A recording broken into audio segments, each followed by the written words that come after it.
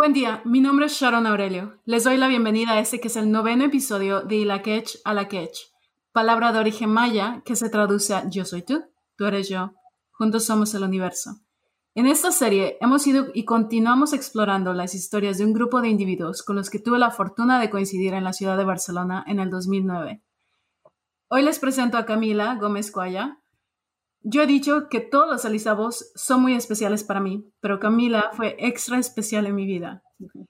Mi primera amiga en el máster, la primera que se atrevió a hablarle a la yankee sin prejuicios, y con ella aprendí a no tener miedo a descubrir a la ciudad de Barcelona, a perderme por las calles sin rumbo para encontrar momentos de sorpresa en lo ordinario. Sin más que decir, hola Camila. Hola. ¿Cómo Wow, estás? I love that intro.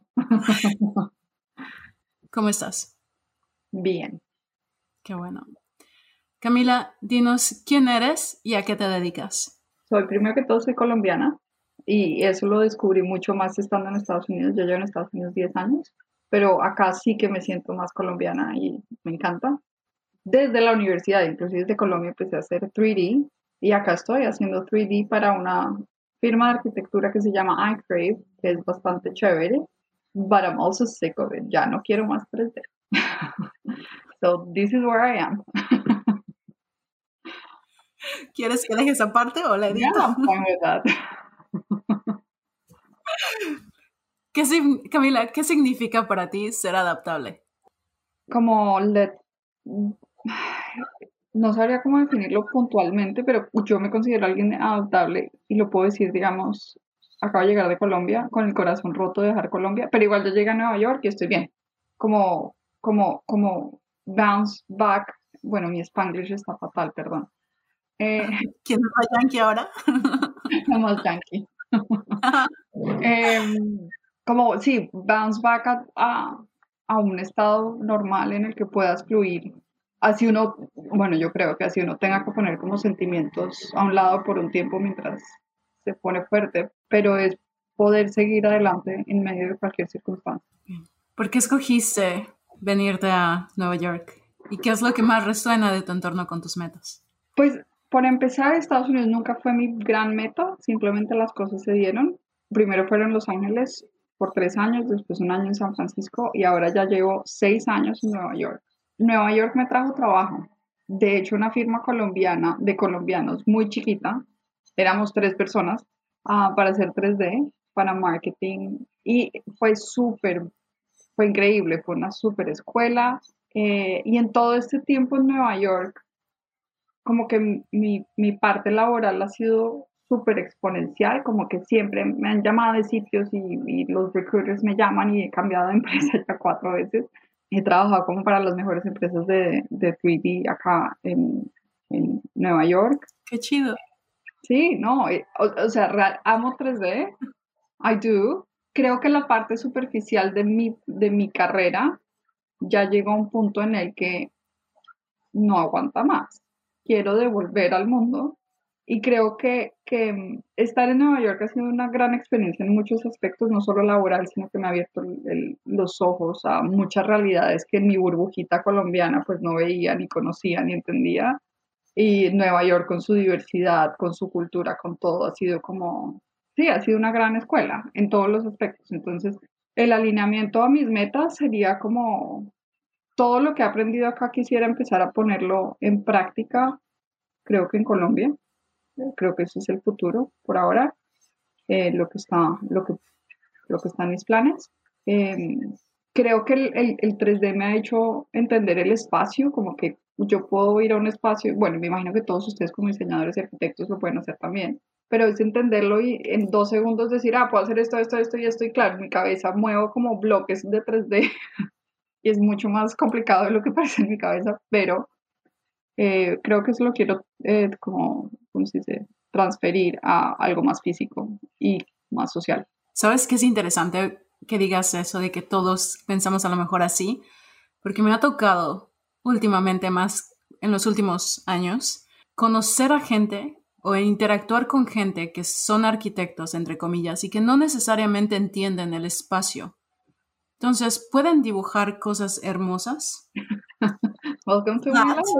Pero no entienden cómo se construyen, cómo funcionan, cómo interactuaría la gente dentro de ellos, lo que afectaría al entorno. O sea, realmente es impresionante el nivel de eso, pero bueno. ¿Conexión? Sí, de desconexión con la realidad, pero tienes mucha razón, ¿no? También en eso de que llega uno en su vida a un punto en que es tiempo de empezar a dar un poco más a lo demás, en lugar de estar alimentando algo que quizá no va a ningún lado. Pues es curioso porque yo creo que el sueño americano pues sigue siendo una realidad para mucha gente. Así ese sueño americano que pues ya no exista, como que el tema de vivir acá en Estados y Nueva York es como lo máximo y trabajar y stylish y llega un punto en que si eso ya no te llena y digamos la pandemia, claro, ha cambiado Nueva York sustancialmente. Uno ya camina por Manhattan y es muy triste, realmente es triste porque ya no hay turistas, muchas de las tiendas están cerradas, no hay ni siquiera basura, o sea, creo que las pobres ratas están muriendo de hambre. Um, which is true, en verdad, la gente, hubo un punto en el verano que se les estaban subiendo las piernas a los clientes que comían en la calle, pues, ¿sabes? En restaurantes, porque estaban muertos de hambre, porque claro, en el metro ya nadie usa el metro. Gross, I know, pero estaba pasando. Pero entonces, ¿qué es Nueva York sin ser Nueva York? Es una ciudad cara, fría, porque está helando, bueno, tú estás en Chicago, tú sí que estás en algo bien frío. Pero ese sueño ya no es mi sueño. Ya a mis 35 años, que no me importa decirlo, no estar acá en esta ciudad fashion y trendy, pues ya, quisiera algo más calmado, quisiera poder disfrutar más con mi familia, con mis amigos, no estar trabajando como una loca todo el día porque hay un deadline todos los días. Así que bueno, la perspectiva cambia. Sí, tienes mucha razón. ¿A quién aspiras a inspirar? ¿Cuál es tu legado y qué es lo que te motiva? Aspiro a inspirar, yo creo que a mis sobrinos, ya que no tengo hijos, creo que a mis sobrinos sería lo más cercano, como que darles el ejemplo un poco de que el sueño estructurado socialmente no es necesariamente tu sueño, entonces como que be more real with yourself. Mi legado seguramente va a ser un chorro de groserías, porque yo digo muchas groserías, so, creo que ese será mi legado para mis sobrinos también. ¿Cuál era el otro? ¿Y qué es lo que te motiva? ¿Qué me motiva? Esa es una buena pregunta. Me motiva a ser como independiente. Me motiva en este punto de mi vida, lo que me está motivando más es cómo podría ayudar, cómo puedo alcanzar ese como sueño meta de ayudar a la gente y cómo encontrar eso de una forma económicamente sostenible también. Pues porque desafortunadamente no podemos vivir de dar en este sistema. Seríamos muy felices tú y yo. Sí, todos. Así que creo que por ahí va, ese es el motivo. Es también interesante que digas eso porque estábamos hablando hace rato, ¿no? Que tú no tienes redes sociales. Entonces, se me hace súper bonito que seas tan segura de ti misma en formar tu perspectiva acerca de ti en lo que tú sientes, en lo que tú quieres. Y que aunque a lo mejor estás o no consciente de eso, al haber bloqueado todas las redes sociales, has bloqueado cualquier tipo de, no me importa lo que la gente diga, no me importa lo que la gente está haciendo, yo soy yo misma. Y es súper bonito y súper admirable, Camila. Ay, gracias.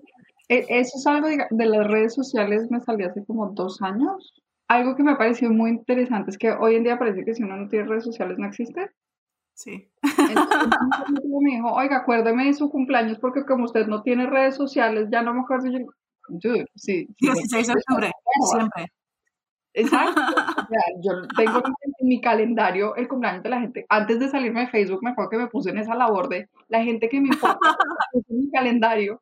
Pues, for real. Sí. Y pues porque en verdad a uno se le pasa, y más digamos con la pandemia, como que todos los días son súper borrosos. Pero en las redes sociales, primero me quitaron ansiedad, pero también sé quiénes son como las personas que realmente quiero y que me importan en mi vida, no porque las tenga de amigas, ¿me entiendes? Entonces, Sí. eso como me parece súper interesante como experimento social. Muy bien hecho. Hablando de la pandemia, ¿qué puertas u oportunidades se han abierto para ti a causa de la pandemia? Bueno, yo creo que más las puertas de cuáles son mis prioridades, porque realmente en la pandemia he trabajado como una loca. De hecho, apenas empezó la pandemia, yo cambié de trabajo.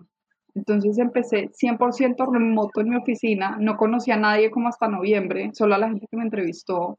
Esa falta de conectividad ha sido, pues claro, porque llegué nueva a la oficina y entonces no conocía a nadie, entonces no sé los chismes, no sé las dinámicas, no sé quién no está en todo. Ha Los sido chismes son importantes. son Sí, súper no, güey, no. importantes. Y digamos, sigo en el chat de mi oficina vieja, por ejemplo.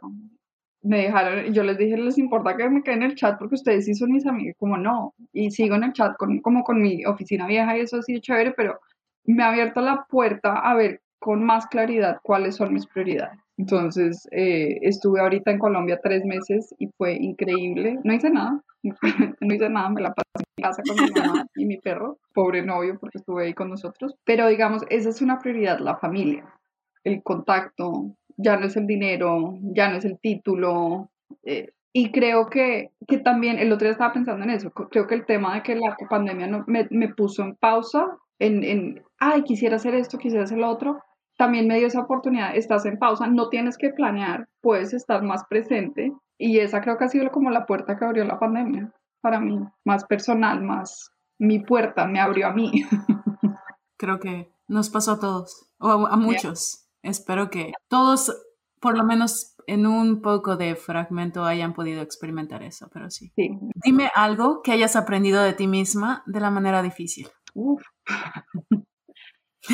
eh, Como a no give up, como que así se ponga súper oscuro el panorama. Llega un punto en que uno lo supera y hasta se lo olvida y de hecho vuelve y la caga, pero como que uno siempre puede salir del rollo. Creería que ese ha sido, digamos, Los Ángeles para mí fue esa lección.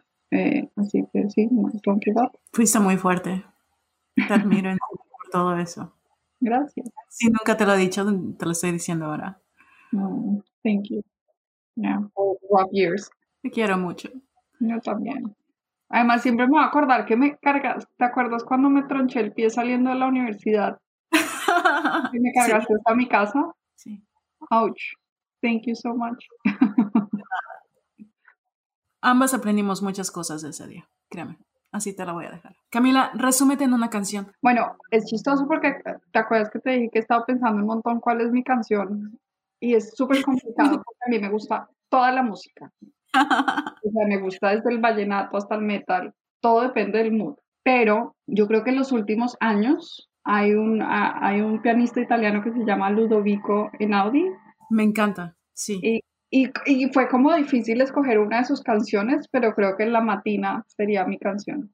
Ahora, no pueden dejar de oír Amigos Invisibles y un montón de cosas, pero La Matina creo que es mi canción. Perfecto. Camila, muchísimas gracias por tu tiempo, por la entrevista. No, gracias a ti por unirnos todos y por sacar Gracias. este tiempo tan bonito. Me gustó mucho verte también. A mí también.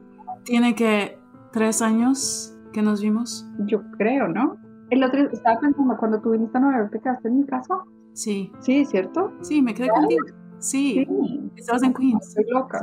Sí. Me acuerdo que fuimos a Harlem Sí. y a un concierto de una banda y rara.